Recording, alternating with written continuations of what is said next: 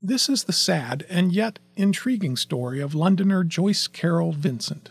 In January 2006, with thousands of pounds in rent past due, a Metropolitan Housing Trust officer arrived at a small North London flat with a locksmith in tow.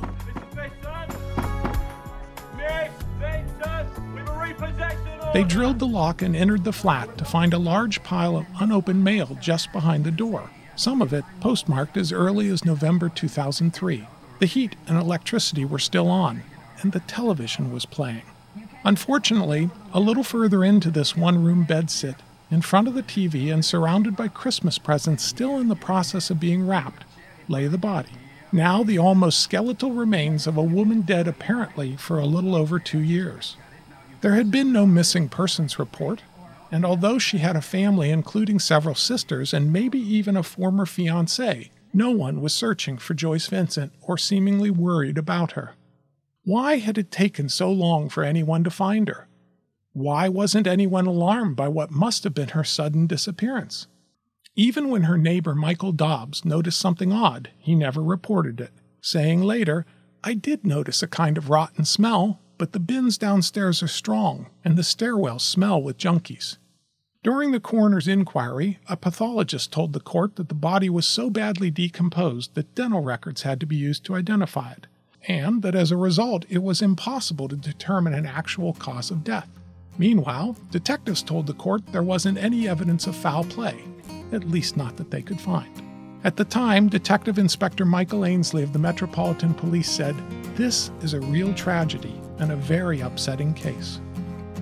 Watch me fall from grace, disappear with no trace, as I try to erase you, feel the pain and watch me bleed.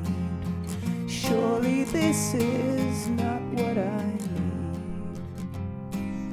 But major London newspapers, The Times, The Sun, The Telegraph, along with the BBC, covered the story, and they suggest that Joyce was not elderly or infirmed, but rather an attractive and relatively young 38-year-old woman who at one point may have even worked for a major advertising agency.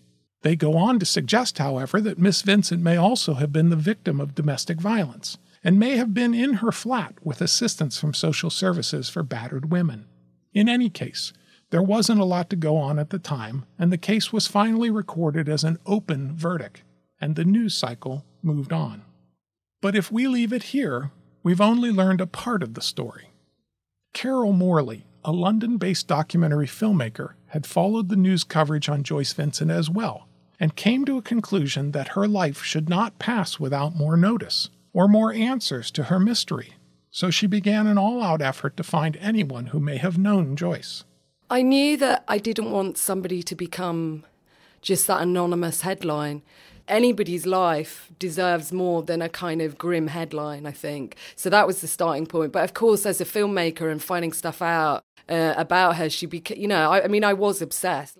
Morley advertised throughout London, in newspapers and by posting flyers, even by advertising on the sides of London cabs, in an attempt to locate anyone who may have known Joyce Vincent. My responsibility is to, in the end, to bring an audience a story that can be told in the most compelling way possible. And I think with this story, it was really important to have the real testimonies, but also it was really important to bring Joyce to life. And so for me, it was about the testimonies and a kind of link to the real and the fact that Joyce really did exist. And this isn't made up and this isn't, a work of fiction. But on the other hand, film is so beautiful at creating feeling and emotion. Morley's efforts were successful, and she was ultimately able to identify and interview a number of Joyce's friends, coworkers, and even family as she filled in the blanks of her life. While not able to answer some of the questions surrounding her death, Morley ultimately created a dramatic documentary that honors Joyce's life and brings some closure to the open verdict of her death.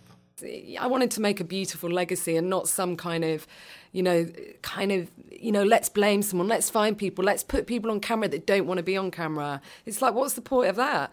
So I don't like to make films that are really miserable. So I would never have made a miserable film. But then when I started finding out about Joyce, people were like, she had a wicked sense of humour. So I knew it was really important to imbue it with life. And, and people said she lit up a room. So for me, I didn't really want to concentrate on the ending, which was the 3 years she was forgotten. I wanted to bring her to life and really look at what that life was, and that Joyce didn't remain in the margins, that I brought her into everybody's perspective, really. Morley's film, Dreams of a Life, was released in December 2011 and is currently being screened throughout the UK.